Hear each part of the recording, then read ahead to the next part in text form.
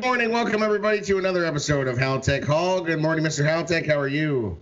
Good morning, Aaron. I'm a lot better than a lot of Bears fans are. We've had a couple of days to sit back and just try to chew on and digest this disaster of a game that was Sunday afternoon. So unfortunately, we're not talking about happy times, and with everything that's going on in the Bears Twitter world, it's going to be interesting to discuss here today. Yeah, unfortunately, this feels all too familiar, and I'm trying not to get too negative about it, but it's challenging. I'll tell you, it just feels very familiar to be in a situation where we have a bad quarterback, and now we're questioning the coach, and we have a good defense, but they can't do it all. And the thing that's new is now we can't run the ball either. So it's like compounded with that. So I have to say I didn't necessarily think that they were going to, beat the Saints handily, but to lose the way they did was just demoralizing, and was kind of just a sick feeling. So let's get right into it. In the third quarter was the downfall. I mean, you started the game with a 3-and-out, missing an open receiver on an easy out pattern, which would have been an easy first down. But still, as sloppy as it was, you're in the ball game. You had a safety, you had a touchdown, you had a touchdown and a field goal. You had Cordero Patterson's what I thought was going to be a huge shot in the arm for the entire team with his 100-plus yard kickoff return for a touchdown. But you let up a field goal at the end of the half, and instead of being up 10-9, you're down 12 to 10, and it just didn't feel right. It just didn't feel right. And then the third quarter, the Bears threw out a tweet at halftime, said we needed to talk about the first half or whatever, and I actually sent a reply back and said, what did you guys talk about? Let's just give up a touchdown in 5 plays? And that's exactly what happened. Look at the drives, Aaron, in the second half that were absolutely pathetic. They had at one point they ran 16 plays in 6 drives, which meant they had 5 3-and-outs and a turnover on first down on one of those drives. And that just literally was a recipe for disaster for the rest of the game. And New Orleans took advantage of it. They scored, and here's what it is. Third quarter, fumble, punt, turnover on downs. And then they scored the garbage 2 touchdowns at the end of the game. But going into the second quarter with almost 7 minutes left to go, they had a 40-second possession. They had a 41-second possession. They had a 59-second possession. All 3 3-and-outs with a punt. Just absolutely, it was terrible. And then New Orleans came out, their first drive, 75 yards, 3 minutes, touchdown. They missed a field goal, which they should have gotten. That would have been, let's see, I think they started it. That's when they started on the Bears 29 after the fumble from, who was it, Montgomery at that point? Then they had an 11-play, 76-yard touchdown drive, a 9-play, 4-minute field goal drive, a 7-play, almost a 5-minute, 55-yard touchdown drive. The last time they touched the ball after that was when they knelt after the second onside kick that went awry when it was a Brownecker stepped out of bounds and failed to reestablish. Best 2 plays of the game were the onside kicks, aside from Patterson's kickoff return. And I just didn't see it coming, Aaron. When we look back at the beginning of the season, I think we both predicted a 13-3 record. I don't think any of us, and I'm not talking you and me, I'm talking the entire Bears Twitter universe, expected to see such an inept offense from this team. Injury aside, Chase Daniel did a good job against Minnesota. He didn't do very well against Washington, even though they won the game. Or I'm sorry, he didn't do very well against Oakland, and they ended up losing that game because they couldn't get the ball into the end zone. Had some stupid penalties, had some stupid missed assignments on kickoffs. Let's read into that. That was Anthony Miller. Anthony Miller comes in and gets a taunting penalty on a touchdown he didn't even score. And on the ensuing kickoff, he's the one that missed the tackle and then lost contain on the right side that allowed the runner to go around our right side into Bears territory. So just dumb play calls, dumb execution, dropped passes when we had an opportunity. There was a picture on Twitter earlier this week that kind of showcased what was wrong with Trubisky, and it was an RPO play where he could have handed off the ball to Montgomery. It looked like the hole was open. He had receivers open to the right and to the left, but they had the end crashing in, who's unblocked. In all RPOs, you're going to have one guy unblocked, and you have to account for that guy as the quarterback. He could have thrown it to the left. He could have thrown it to the right. But Brian Baldinger yesterday threw out a clip and talked about some fundamental issues with Nagy's play calling and his all of his misdirection and all of his motion. And on that play, Trey Burton came in motion from the left side into the middle of the field, and the defender that was trailing him ended up right in the hole. If you continued that film just an extra second, that guy, the safety that was on Trey Burton, or maybe it was the slot corner. Gabriel came in motion on that play. And he ran himself right into the hole. And now, so of course, Trubisky doesn't hand the ball off to Montgomery, and he basically had no time. If he had the opportunity to anticipate, which he should have done, he maybe could have dumped the ball off to the left to the open receiver. And there's so many frustrations that Bears Twitter wants to talk about, and that's just one of many instances where we're looking at all of these formations. After the first 2 weeks, I believe you had commented that the Bears ran 32 different formations against the Packers and 35 different formations against Denver. And even though they might have cut down on some of the formations, they're just not doing the steak and potatoes type of football that needs to establish the run so they can set up the pass instead of passing and passing and passing and having no real scheme. Yeah, I mean, there's a couple different things. One is that the play where the guy got the play where the motion took the defender into the box was a handoff to Cohen. It wasn't the Montgomery play. So that's two plays mixed together there. But the other one from the still frame that Baldinger actually put up as well kind of debunked what the still frame guy had put up a little bit, just because Cam Jordan was basically unblocked.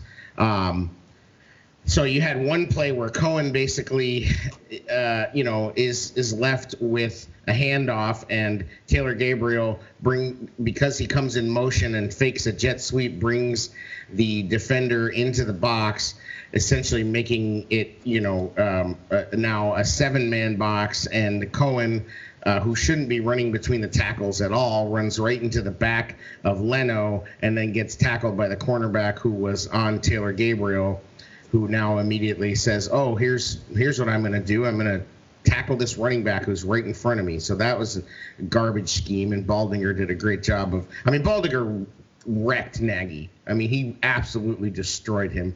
I don't. I mean, that was like, and it was well deserved because at the end of the day, it's stuff that he's putting out there right now is not working. I think the entire league that was going to play the Bears spent the whole offseason picking apart what he does, and he didn't advance. And I think a lot of the reason he didn't advance is because Mitch didn't advance. And they don't know what to run that he's going to be able to execute. I mean, honestly, and so then you couple that with the completely ridiculous regression of the offensive line. I mean, I think that's the biggest sort of surprise to me. I'm not necessarily surprised that Mitch Trubisky didn't take this enormous leap. I never thought that he was going to take an enormous leap. I thought that he was going to make an advancement. I thought he was going to be better. I've never thought that Mitch was ever going to be a top 10 quarterback. I've never thought he was going to, but I thought he was going to be a great quarterback for the Bears, and I thought he could take them very far, especially with this defense. But I never thought, looking at him, that he was going to be an upper echelon type of guy or ever enter into the conversation with Mahomes and Watson. But to see the way this offensive line has just been absolutely pathetic has been so just shocking. Like, I don't understand, who James Daniels became and who Charles Leno is now. And there was a couple times where Massey just absolutely whiffed on Cam Jordan. And Cam Jordan's a great player, don't get me wrong. But how do you leave him single blocked? I mean, that's as bad as leaving Khalil Mack single blocked. And the play you talked about earlier where he was unblocked, I mean, they had Shaheen over there. It's like, what are you doing? Like, I mean, it's like, I think that Nagy is lost as a play caller right now, and I mean, the first half was terrible, I mean, they had the blocked punt, they had the Anthony Miller fumble, they really couldn't get anything going, but at the same time, like he ran the ball 5 times in the first half and threw it 23 times. You have a quarterback who's injured, and you don't even get Mike Davis on the field. We were told all offseason about how great Montgomery was going to be, and he looked great, and we all believed it. He barely gets on the field. Like, they threw the ball 9 times to Cohen for 19 yards. I mean, this is the lowest rushing total by the Bears in franchise history. Like, they've never rushed the ball 7 times before this, and no team that has rushed the ball 7 times in the history of the NFL has ever won a game. Like, this is probably one of the worst coaching performances I can ever remember in my life. Like, and Mitch didn't help himself, but I just think, like, between the two of them, they are a bad combination right now because Nagy is obsessed with getting Mitch going, and Mitch has nothing to get going. He can't hit an open receiver to save his life. If you had a guy uncovered at this point down the sideline, I think it's about a 50-50 shot Mitch hits him with where his head is at and his mechanics and everything else. I mean, he just looks like a completely different person. He doesn't look confident. That 4th down where he ends up throwing into the ground. Last year, he just runs for that. This year, I mean, his brain is scrambled. I mean, I don't know, I mean, everything I believed about this team offensively, none of it looks true except for that Allen Robinson is still, an excellent player. But everything else about this team, I don't understand. Trey Burton is an absolute disaster. Miller shows flashes, but then, disappears and makes he makes more mistakes than he makes good plays. Taylor Gabriel had another game of just being completely non-existent. I think he was open, but we'll never know because, I mean, it has to be an absolutely perfect scenario for Mitch to hit him because of his size. And then you look at the when Mitch threw the ball into 3 defenders to Allen Robinson down. I mean, what is he doing? Like, what is he doing? Like, I don't know who he is. He's lost. And Nagy is more loss. And I'm at the point now where it's like I wish that somebody would take the play calling away from Nagy, because it's just he's just throwing things at the wall and seeing what sticks, and nothing is sticking. I mean, absolutely nothing. Nothing is. It's just dead on. Yeah, I don't think that I'm not going to defend Nagy, but I don't think it's a poor coaching job. I think it's just a lack of execution, and I think that part of it goes back to what you said. Nagy has kind of dumbed down the playbook, right? We think we've all agreed to that, and what they're putting out on the field is too predictable, and defenses are ready for it. Yep. So that's the problem. You got a guy that's not executing. You've got a team that's not executing. You've got offensive coaches scheming against the Bears defense, and they've started to figure out the Bears defense in light of Akeem Hicks being gone, and that's you attack them up the middle on the run, and you double team Mac on, and sometimes triple team Mac on when you're dropping back. Yep. And that's now worked to perfection 2 weeks in a row. So now what is Pagano going to do about that? And what is Nagy going to do with what has become a train wreck on offense? So we'll see, we'll see coming up this Sunday. We've got, we only have 4 more days left to worry about it. But this is a big game.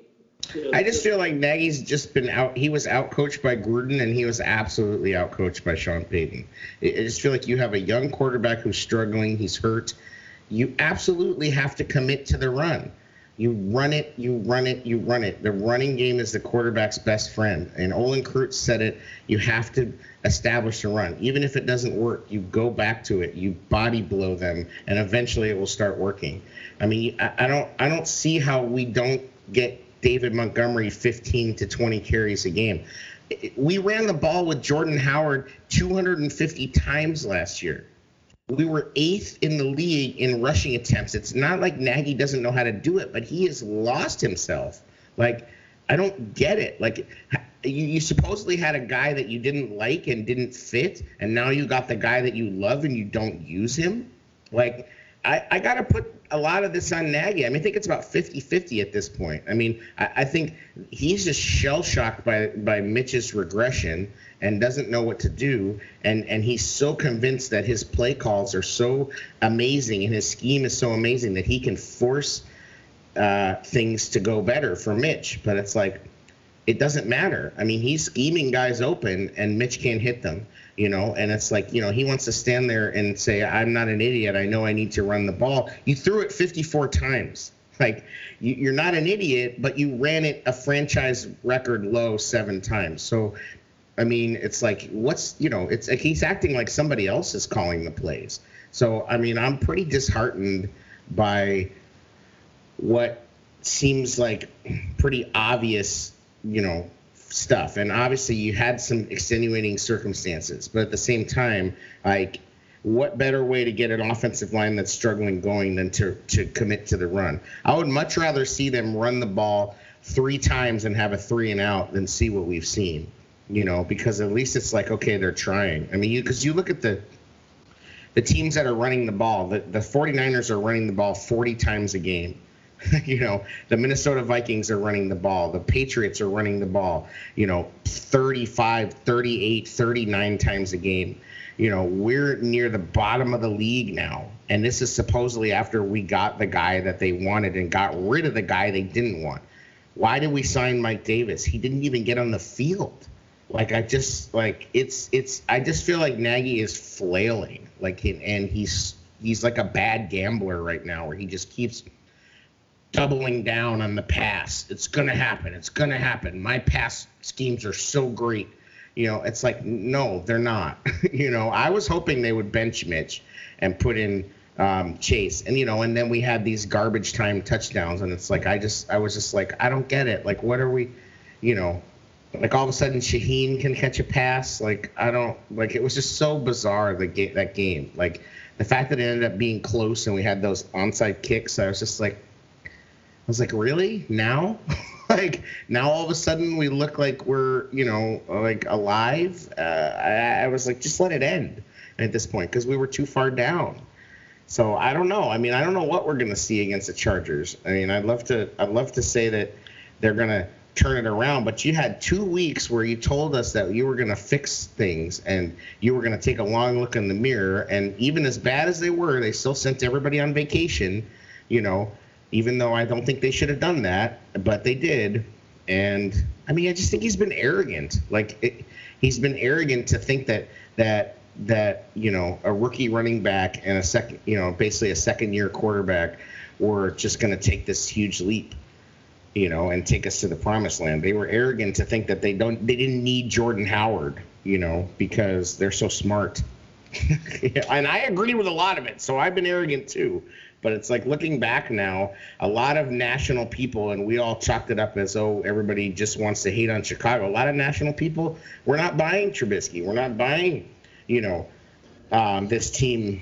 They called us the Jaguars, and here you go. I mean, Trubisky looks a lot like Bortles, and we look a lot like the Jaguars at this point. So at last we found what the 202 is. It's Bortles 202. Yeah, exactly. True Bortles ski. Oh man, it's rough, man. Here we are, 6 weeks into the season. The 3 games that they won, and one was a miracle against Denver. But in the 3 games they won, they rushed more than the 3 games they lost. You go back and look at it. Obviously, we know about this game, but the game last week against Oakland, they forgot to run. They forgot to run against Green Bay. I think, what did they have, 15 or 16 runs in week 1 versus Green Bay? And you and I were sitting there in the stands and just shaking our head. Why aren't they running the ball? And when they run the ball, they're more balanced. When they're more balanced, the passing game's going to click a little bit better. He's capable of it. I mean, they had a whole game plan in Denver where they really just said, you know what, we're just going to do this. It's like, it's not that he's not capable. He can do it. But somebody called into ESPN the other day and was looking at his games, because he didn't have that many games as a play caller in Kansas City, but there were a few times where he inexplicably abandoned the run, one being the playoff game that they lost, and it was, obviously a lot talked about, but there were a few other games where the Chiefs were down by 7 points or less, and even with Kareem Hunt, he decides just throw. And it's like, I put out there that he calls plays like an Arena League quarterback. Which he was. Right. And it's like, there's just sometimes where I just feel like he's just hell-bent on getting this going because he's so convinced that, and it's like, and he just hasn't seen, I know the offensive line has been bad, but it's like, how can you trust Mitch? I mean, but then the weirdest thing to me is that as bad as everything's been, Mitch somehow still seems to be able to get the ball to Allen Robinson. And then sometimes it's because Allen Robinson makes phenomenal catches on questionable passes, but at the same time, like everybody says, the only person on the offense that's doing well is Allen Robinson, and it's like, well, how is he doing that? I mean, he has to get the ball from somewhere. So I don't know. I mean, and there was a thing that came out this week where Dan Graziano talked about having heard from Helfrich that basically Helfrich said Mitch is basically predetermining his reads. He's not anticipating, and he's not able to. He's basically looking at the play, deciding where he's going to go, and that's what you see. You see him locked in on his receiver. Now, luckily, Allen Robinson is good enough to still make plays even when Mitch stares him down, and everybody knows the ball's going to him. But for everybody else, I mean, I think maybe if the offensive line hadn't regressed, we'd be having a different conversation. But that was like the first sort of part of the avalanche. And now it's like you just can't stop it. And Mitch just looks like he has absolutely no confidence, and I don't think Nagy has much confidence in him. And I don't know. I mean, you would hope that the Charger game would be like a get right kind of game, but I mean, I thought the Saints game should have been that. I thought that they should have won the Raider game. I can't look at any game on the schedule left and go, yeah, that's a W, because I just don't know what we're gonna see. You're on mute. You're on mute, I think. Well, it starts this week against. I was getting ready to say San Diego, like so many other people in this world. You just can't think of the Chargers as being in Los Angeles, and I'm one of those. Yeah, I refuse. It is what it is. But it starts this week against San Diego. San Diego's 2-5, but they're a lot like the Bears were last year in reverse, where they've lost all 5 of their games by 7 points or less. They should have beat Detroit in week 2. They easily could have won last week. They were on the 1-yard line with under a minute to play, and they just couldn't get it into the end zone against the Tennessee Titans defensive line. So these guys aren't going to be an easy, they're not going to be a pushover team. A lot of people joke about Phillip Rivers, but he's been in the league for a ton of years, and he's no slouch at quarterback. He just isn't. So this is a crucial game. This is, if there was ever a must-win game in Nagy's early tenure, it's this one, because the walls are crashing in on this team, and everybody is just trashing the Bears at every turn, and rightfully so. They are getting absolutely what they deserve. While you were talking, I was looking back at Brian Baldinger's tweets, and it's interesting. He says there was a play where they had a great running scheme, great running play called, but they had Trey Burton on their defensive end, and he just basically whiffs on a block. Yep. If he gets him on his outside shoulder and just shields him, you've got a big run from Montgomery. Yep. But the technique was poor. The play that we talked about where I mixed up the 2 different plays, what do you do when you leave the Saints' best lineman unblocked, is exactly what Baldinger said. And then there was another play where it was a nice design, and Trubisky there was a pass play to Robinson, of course, and Robinson had to just go flat out, dive for the ball, and it fell off of his fingertips. And if that ball is 3 feet shorter, it's a completion and an easy gain. Well, yeah, there was the play where Allen Robinson didn't get his foot down, which he normally does too. I just feel like at this point, and I don't know how much control Mitch has anymore, because there was that crazy moment where the headsets went out in the game too, which was weird. And you just saw that, Mitch is, as many quarterbacks are, is completely depending on that. You know what I mean? Like, it's not like he could look down at his armband and, call a play. I just feel like at this point he needs to not have the RPO decision anymore. Like, we need to call plays, like we can't, because there was another one that Baldinger brought up, which is an RPO, and Rashad Coward was, Mitch pulls it when he probably should have handed it off, and then Rashad Coward ends up, 7 yards downfield. So if Mitch had thrown it, it would have been a penalty anyway, because the lineman is downfield like he's blocking. And the ironic part is, he was blocking, and at least he was blocking. But the point I'm trying to make is if he's engaged in a block, I don't think they can call illegal man downfield. But I'd have to double check on that. I don't know. Baldinger thought it would have been a penalty just because he's so far downfield. But yes, you're right. I mean, but at the end of the day, like, that's just that's just where they are. That's the first time all year I've seen an offensive lineman in the second level blocking anybody. I mean, this is so you bring in this guy to replace Kyle Long, and he actually has a pretty good game, and he gets downfield, and he's blocking into the second level, and Mitch is trying to throw it to who? Like, give it to the damn running back. And so that's what I'm saying is that I don't think Mitch should have that control anymore. I think he's lost the right to have that. They need to stop with this. The RPO stuff is absolutely not working. It's not fooling anybody, and it's actually making everybody confused, including Mitch.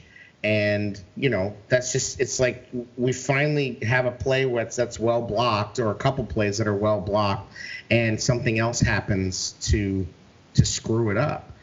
And it's just like, so I don't know. But the thing is, that's all Nagy's scheme. I don't think you can change. I don't know that you can change that much at this point. I don't know that you can all of a sudden just, but I'd like to see them have more of a game plan. At this point, I would like to see them have more of a game plan like Denver. Last week, I was like, okay, let Mitch go, let Mitch throw, let's see what he can do. At this point, run the ball, roll Mitch out. If you have to run Mitch, just run it. And I want the Denver game plan back. I mean, people are, talking about missing John Fox, which is crazy. But, at least we had a running game. I mean, you look at it, under John Fox, we had a defense and a running game. Now all we got is a defense. So I don't know. Well, it is, unfortunately, it is what it is, and we can only hope to see better from here on out. But you're definitely right. They've got to get rid of the RPOs. They got to run the damn ball. They've got to command the line of scrimmage. One of Baldinger's things he said in his tweet when he was going through some of the plays that he posted on Twitter was, pretend George Halas is watching and dominate the line of scrimmage. And what a great line that was. So it's going to be interesting going forward. And the sad part is you've got this offensive, you got all this mind power. You don't have just Nagy. You've got Helfrich, who was very innovative in his college days. You get their quarterback coach Ragone is a decent QB coach, and he's the one that groomed Mitch and got him to the point where he was last year. So they gotta go back to running the damn ball. They've got to have pass plays that are schemed to get somebody other than Robinson open. And you've got, if you can get the running game going, you've got to be able to start with some play action passes. Let's go back to week 1 when you and I were there, and the Bears defense just absolutely stopped everything Green Bay was throwing at him. Remember that? Yep. Okay. And in the second quarter, they run a play action pass where Aaron Rodgers fakes the ball to a defensive or to his running back. He's going to go to the right, and all of the offensive linemen are going downfield or across the line of scrimmage to the right, and he bootlegs out, and he probably goes back 10, 12 yards to his left, so he gives himself plenty of room. So there's no defensive lineman within 10 yards of him, and he launches the ball downfield. Boom, completed pass. They end up scoring a touchdown on it. It's the only touchdown they scored the entire game, but it was play action pass on a game where their running was absolutely going nowhere and pretty much went nowhere the entire game, but they still executed a play action pass to perfection. We haven't seen that type of a play action pass from the Bears all year long. Trubisky seems to be very comfortable when he's not bottled up in the pocket, but yet we haven't seen them move him out of the pocket all year long. When he scrambled and made a couple of plays effectively outside of the pocket, he's done pretty well. Look at the Washington game. They did get him out of the pocket a couple of times near the goal line, and of course, he found Gabriel wide open 2 times for touchdowns down in the red zone. But we don't see it. So where is we're going to do things that work, and then they get to the game and nothing works. Then they're not doing anything that has worked in the past. So it's just the most frustrating 6 games that I can recall in several years. You've got to go back to, Tressman was 8-6 before he lost his final 2 games, and then the bottom fell out and he lost control of his team, and he was fired after 2 years. And I like Nagy. I like his genuineness. I like the fact that he seems to command his players' respect and trust. And I don't want to see this team spiral out of control. So this is a game that we've got to put it back together. I guess one of the nice things is it's a Sunday noon game, so we don't waste our entire afternoon on a bad football game from 3 to 6:30. Yeah. When we come back, we're going to take a break right now and hear from our sponsor, Tick Splits.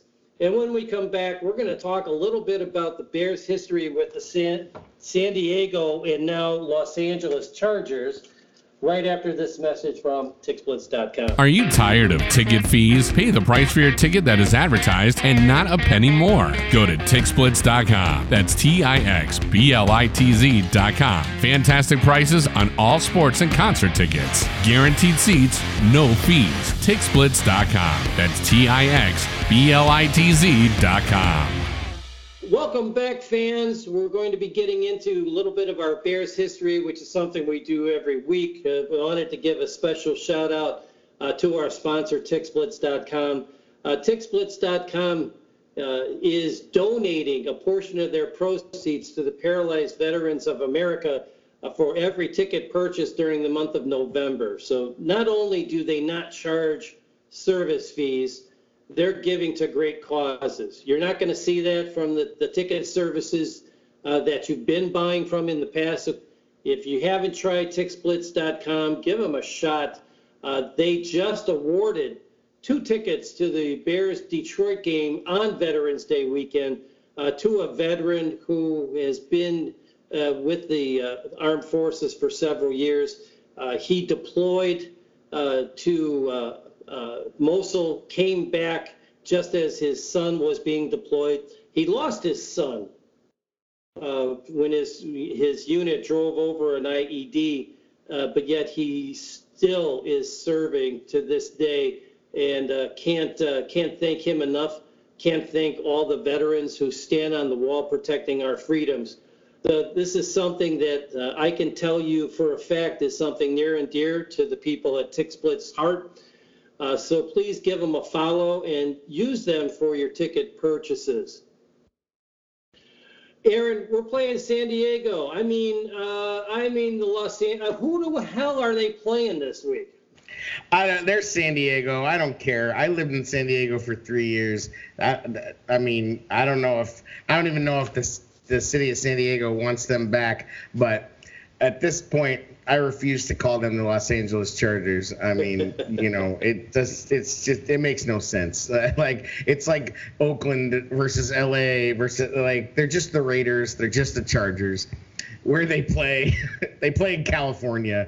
Who cares? It's the Anaheim Angels of Los Angeles at this point. Who cares? Well, I guess the Angels actually used to play in Kansas City. No, that was the Oakland A's. Never mind. Yeah. Well, anyway. Yep. The Bears have played San Diego 12 times in the history of their franchises. The first one dates back all the way to 1970, which was, I believe, the first year of the merger.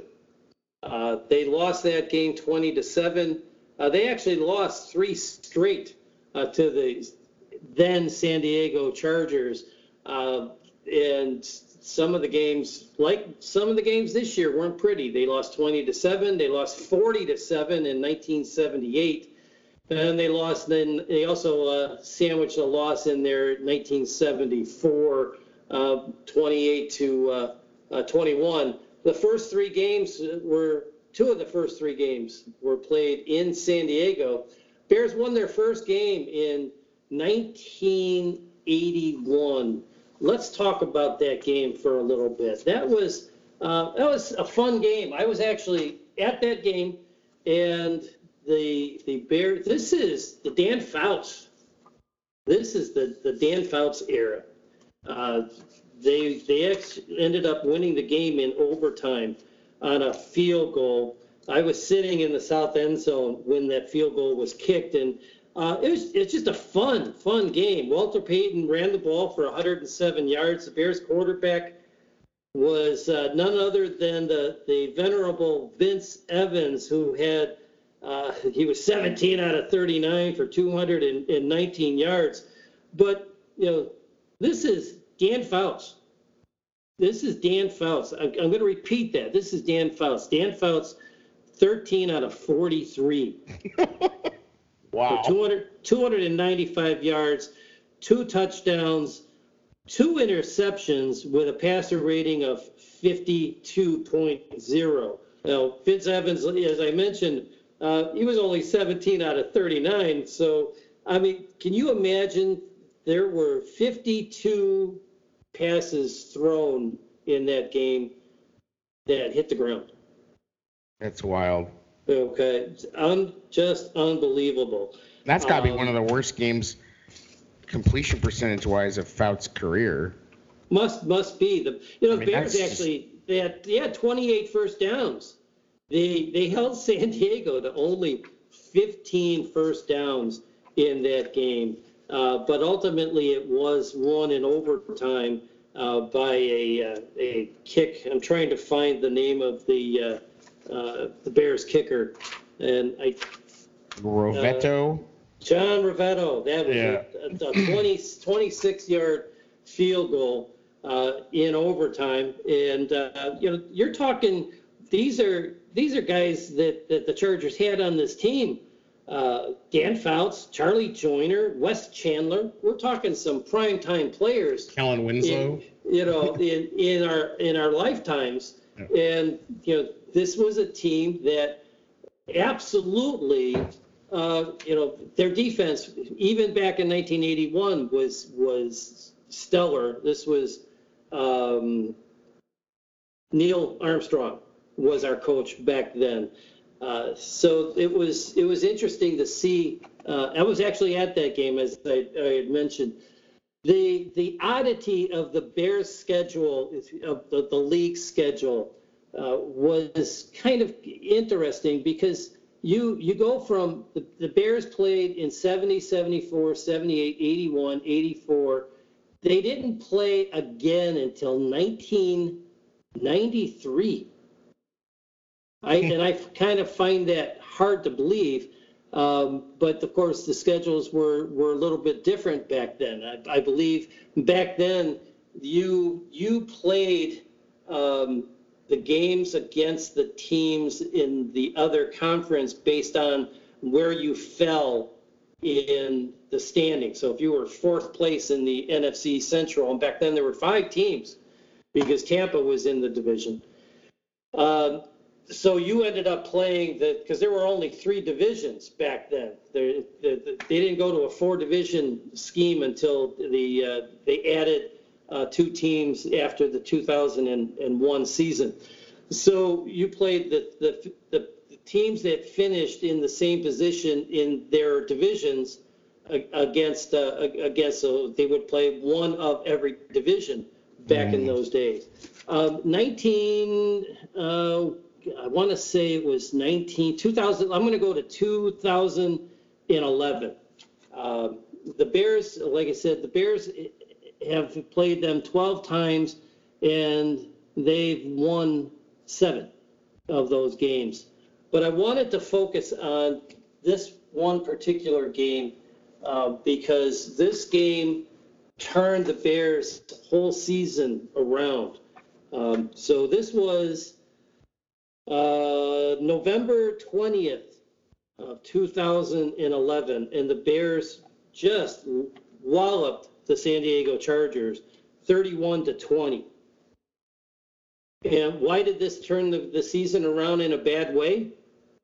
Jay Cutler was the quarterback. And I'm going to go right back to the specific play of the game. This was a game where the Bears were holding a commanding lead, and unfortunately, they threw a pick. The Chargers intercepted the ball, ran it downfield. He got pushed out of bounds by Cutler, and unfortunately, there was a little bit of tragedy on the play. Jay Cutler broke his thumb on that play as he was reaching for him. This was a pass that started at the San Diego 30-yard line. Antoine Cason intercepted it at the 10 and returned it for a 64-yard return. But unfortunately, this is the play that everybody was celebrating the victory, and then of course there was some rumblings going on in the locker room after the game, and I don't think it was until later that day that the Bears came out and said that Jay Cutler had sustained a thumb injury, and this is what happened after that. They lost to the Raiders, they lost to the Chiefs, they lost to the Broncos, they lost to Seattle, they lost to Green Bay. They finally won a game against Minnesota at the end of the year. So that's what destroyed that season. They were 7-3 with 6 games left to play, and they looked like a sure thing going to the playoffs. And all of a sudden, Jay Cutler went down with an injury. And remember, this is the year after they went to the NFC title game. Yep. And lost to the Packers when Cutler got injured in the first half against Green Bay in the NFC title game. So, guess who was their quarterback? Caleb Haney.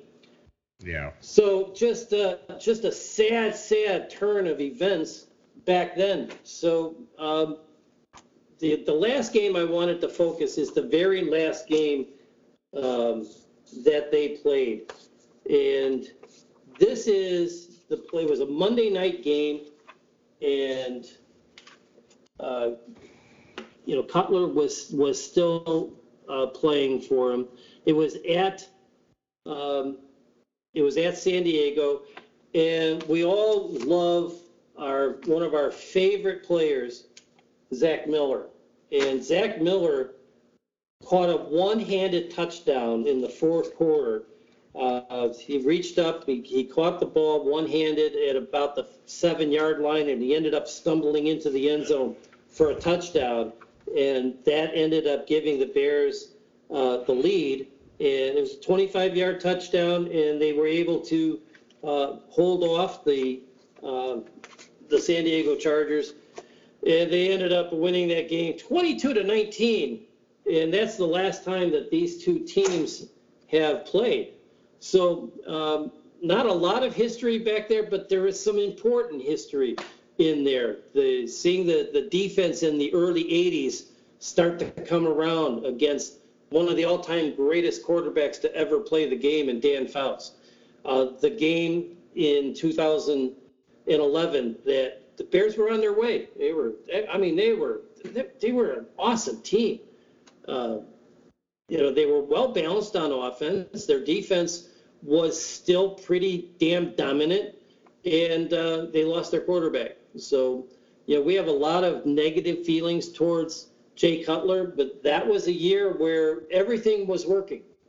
Everything was working, and it was just absolutely devastating to see that happen to Jay Cutler, and he was never the same after that. Yeah, it's interesting. The most recent game, the 2015 game, I was looking at it. Jeremy Langford. Remember that guy? Yeah. That was. I mean, we thought Jeremy Langford was was going to be something. I mean, he had 540 yards rushing that year, and then, I mean, next thing you know, he's out of the league. I thought at the time, you thought Jeremy Langford and Kadeem Carey were going to be the 1-2 punch, and then it ends up being Jordan Howard, kind of emerging as the back. But, unfortunately, that's the thing with Jay is like, he always had that thing where it just seemed like there was times where he just lost his mind about the situation in the game. And it's like, he just didn't need to be trying to make a tackle there, and I'm sure if the guy runs for a touchdown, then Jay's getting killed in the media for not, attempting it or whatever. But at the end of the day, like, you gotta be smarter than that. He had other plays where he, was throwing blocks and doing weird stuff. And I mean, he's just a competitor. And there were times where, he just needed to be a little bit smarter and his career probably would have gone better. And that's just one of them. But I mean, that's awesome that you bring out. I never was even aware of that game where the Bears shut down Air Coryell, San Diego Chargers offense. I mean, that's pretty amazing. Everybody talks about the 85 Bears. I don't think anybody, is thinking about the 81 Bears when they, shut down Dan Fouts and Air Coryell, Kellen Winslow and all those guys. That's pretty cool, to sort of see that. That definitely, thanks for bringing that up. So, yeah, I mean, it's like I said, it's a short history. Phillip Rivers has been around for a long time. He's no slouch. He seems like at the end of the game, he's always got the ball in his hands, and they can't seem to get over the hump. But the guy's, 57,000 yards passing, 385 touchdowns. He's got 125 or so victories. He's borderline, if not shoe-in Hall of Famer, maybe not first ballot at this point, but he's close. And if they think that, he's going to be an easy out, they better watch it, because our secondary doesn't look so great when we don't get a pass rush. And like you said, that now there's this blueprint about how to beat our defense by, running away from Mack and doubling him and then going right up the middle. And they got a couple, even though Melvin Gordon hasn't been great since he's been back, he's still a quality back. And Austin Eckler is a great combo back, and he's a guy that could get you 100 yards rushing or 100 yards receiving. Keenan Allen is a great receiver. So they got some talent. I mean, they're underperforming, but there's no reason to think that, the Chargers can't do some things against the Bears. They are missing their starting center. They are missing their starting safety that they've been missing for a while. But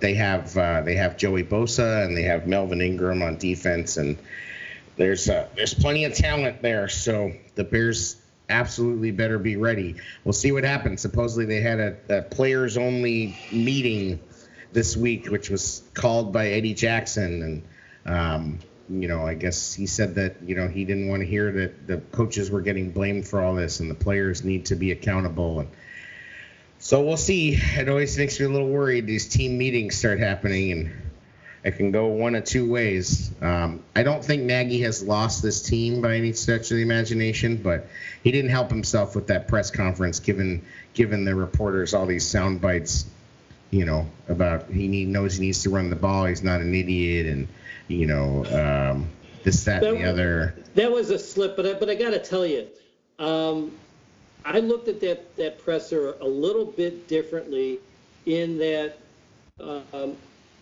he was accountable.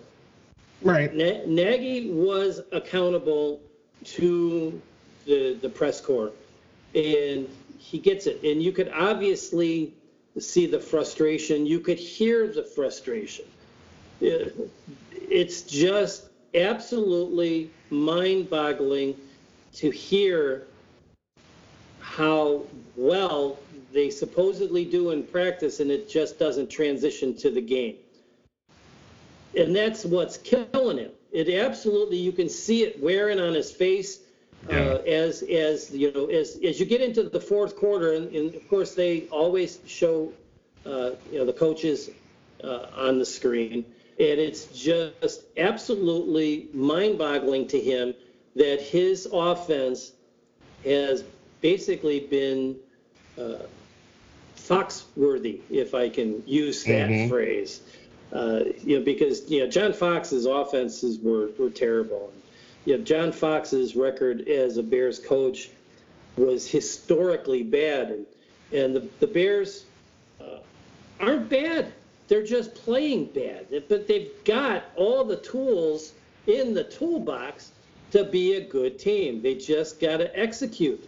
I can't say it often enough, but where does it start? You said it earlier. Offensive line has got to be able to block. They've got to be able to run block. They got to get off the ball and fire instead of all this zone blocking garbage that they have to do with run-pass options. Just get down and dirty and dominate the line of scrimmage. That's what they need to do. And once they are able to do that and punch the defense in the mouth, then they can do things that will help open up the passing game for Mitch Trubisky. So I agree with you about the press conference. Just to kind of piggyback off of that, I watched the whole thing, obviously, and I feel like if you watch the whole thing, you don't come away feeling as bad about it. But he's got to be smarter than to give them those sound bites. So, the we're being tested and I kind of like it is one that people are running with. And, obviously what I said before about, I'm not an idiot. Like, he's being very honest, and that's great. But unfortunately, the world we live in is that nobody's going to take the full 27 minutes and watch the whole press conference. And even during the press conference, the press was immediately grabbing those snippets and putting them out, in out of context, and they sound just so much worse than they are. So unfortunately, Nagy's got to be smarter from a PR standpoint and not give them that, And the other thing that I think is a little frustrating is he does continue to throw receivers under the bus a little bit in these press conferences, and he will absolutely not take Mitch to task. He kind of dances around it and will say, yeah, that's one he'd like to have back. And he knows. Well, okay, great. So he knows. What is he doing about it? Like, they're making the same mistakes again and again and again. So at some point, what does that mean? And so I just think this is the double-edged sword of he's being who he is. But it doesn't, being the glass half full guy and being Mr. Open and honest, when you start to lose and things go bad, it doesn't work as well, because if you switch off of it, people think, well, you were full of it in the first place. But if you keep up with it, you also seem like a simpleton, this like, I'm never going to change, and so people are unfortunately already, kind of making their comparisons to Trestman, in the sense that, Trestman was supposed to be this offensive guru, and he did come in and Trestman is responsible for some of the highest rated Bears offenses ever. So, he at least did that. But obviously he couldn't control the locker room. Now, the good part about all of this is that it is true that they don't have any Martellus Bennett's and Brandon Marshalls and, type of, Alshon Jeffries and people like that are divisive. But, these players, they can't to think that they're going to stay off social media is crazy. And you had Tariq Cohen and Allen Robinson battling people on social media after the game,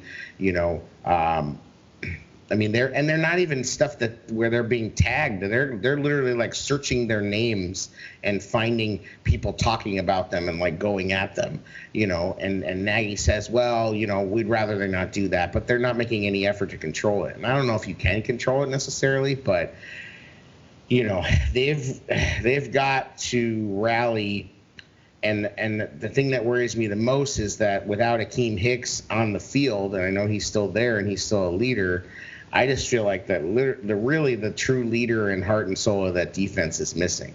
I mean, Mac is a star, but he's not the vocal leader. He's not the heartbeat of that defense. That has and continued to be Akeem Hicks, and I mean, they just that worries me that Melvin Gordon's just gonna, and Eckler is just gonna do the same thing that Latavius Murray did and run right through us.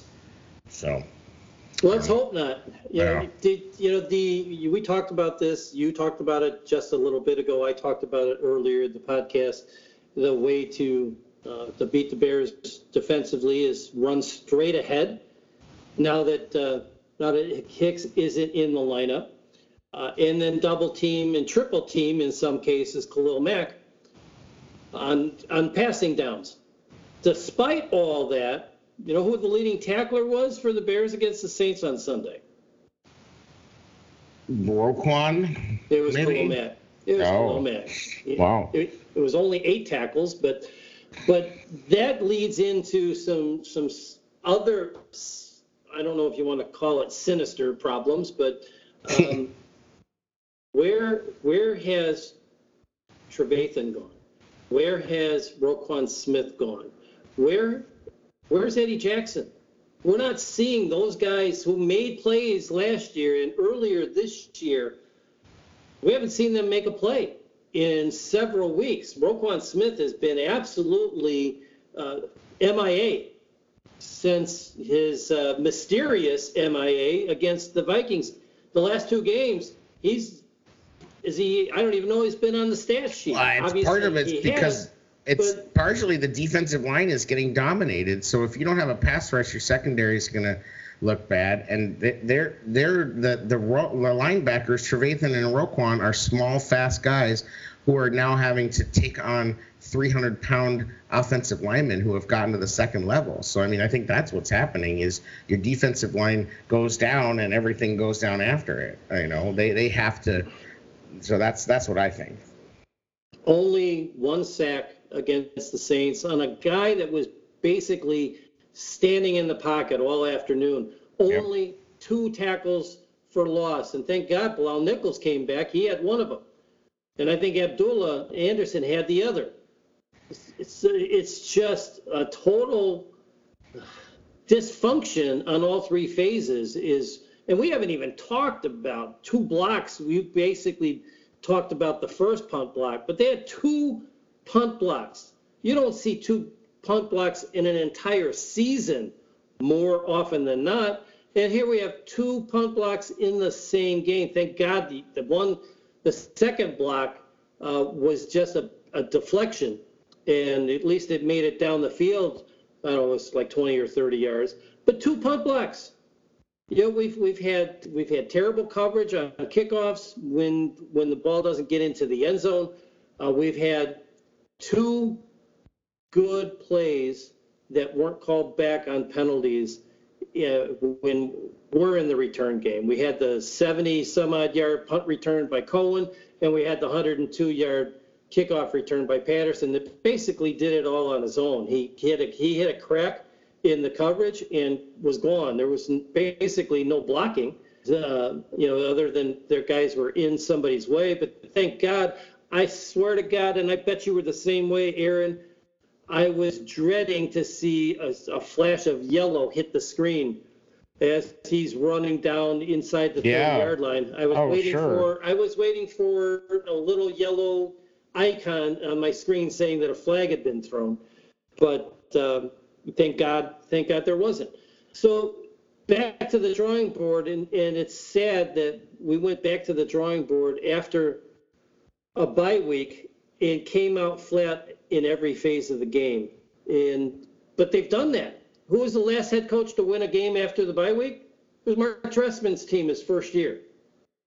So he had 1, Fox had 3, and Nagy now has had 2. That's 6 straight years where the Bears have not won their game after the bye week. And that can't, good teams can't afford to do that.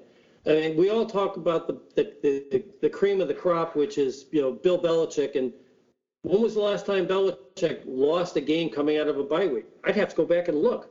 I don't know the answer to it, but it seems like he's always prepared, and our team just wasn't prepared this past week, and that was a beatable team. Yep. With Kamara out, with Drew Brees out, with other players out, that was a beatable team. And now we're up, what creek without a paddle, because somebody put it very succinctly. You've got a margin of 3. You've got 10 games. You can't lose more than 3 of the remaining 10 games if you expect to be in the playoffs. And quite frankly, I don't see a team winning 10 games and still being able to make the playoffs in the NFC, because the competition is just too damn tough. And right now we've got too many teams we have to catch in order to be in a conversation for the postseason. So can it be done? Yeah. We had just talked about the 2011 season earlier when we were talking about Bears history with the Chargers. The Bears started off that year with 1 win and 2 losses, but then they went on a tear. They won 6 out of their next 7 games.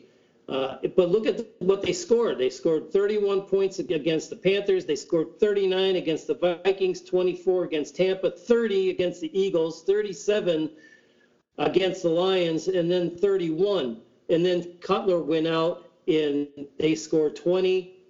They scored 3, 10, 14, 21, and 17. And even though they only scored 17 games that last game of the year, their defense held Minnesota to only 13. So the offense was clicking. So can this offense click? Sure they can. They've got the talent. They've got the players.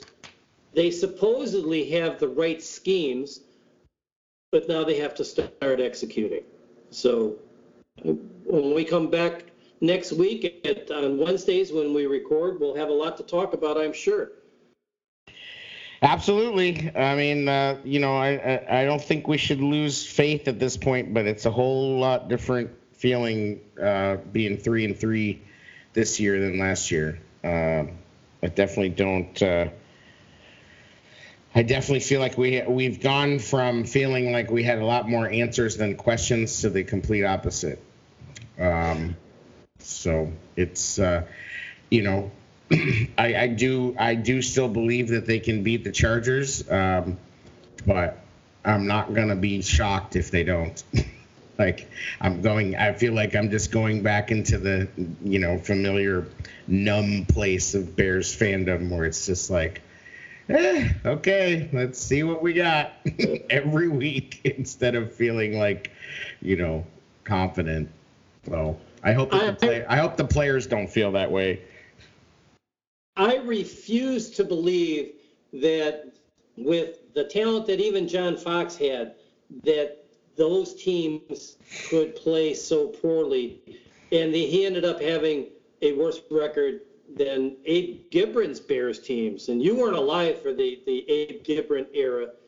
That was absolutely the most horrid football I have ever witnessed as a Bears fan. It was just absolutely horrid. The only time they would win is at the dinner table. I mean, seriously. Yeah. So let's take a look ahead. The Bears have to win this game. Then they have to go and play Philadelphia. And Philadelphia has been up and down all year long. They beat they beat Green Bay in Green Bay and looked awesome doing it. And then they absolutely get dismantled by Dallas. Then they play Detroit 2 out of the next 4 games. They have them at home on the 10th of November, but then they have to go and they have to play at the Rams. But the Rams are a team that has kind of been discovered. McVay is kind of in the same boat, and he's getting a lot of criticism about his offenses now that Nagy's getting. It just took Nagy a shorter amount of time, but the Bears seem to figure Goff out, and he hasn't played very well at all since the Bears dismantled the the Rams. And imagine if Trubisky could have put up 30 points against the Rams last year. What would have been said about those two games? Then they come home and they play the Giants, and then they play on Thanksgiving at Detroit, and then they play the following week again on a Thursday night at home against the Dallas Cowboys. So this is not an easy stretch of games that they're looking at, and then they have to finish the regular season at Green Bay against Kansas City with Mahomes back in action, and then they finish at Minnesota. So they got to be 7-3 in those games, and based on the team that we have seen take the field the first 6 games, can we confidently say the Bears can win 7 of their next 10 games? I'll leave it to the fans to decide. I'm going to be forever hopeful that we're sitting here in my own Halatek hall down in my basement talking about a completely different outcome and a different outlook come next week. Yep. Let's hope. We can only hope, and we can only bear down. And we thank everybody for listening. Again, please support our sponsor, TickSplits, TickSplits.com. Again, giving proceeds to veterans charities, and we appreciate all their support. So thank you for listening. Please rate and subscribe to us, and we thank you so much for your time. And everybody have a great weekend, and hopefully we're talking about a Bears victory next week. See you next week, everybody. Man, Sally.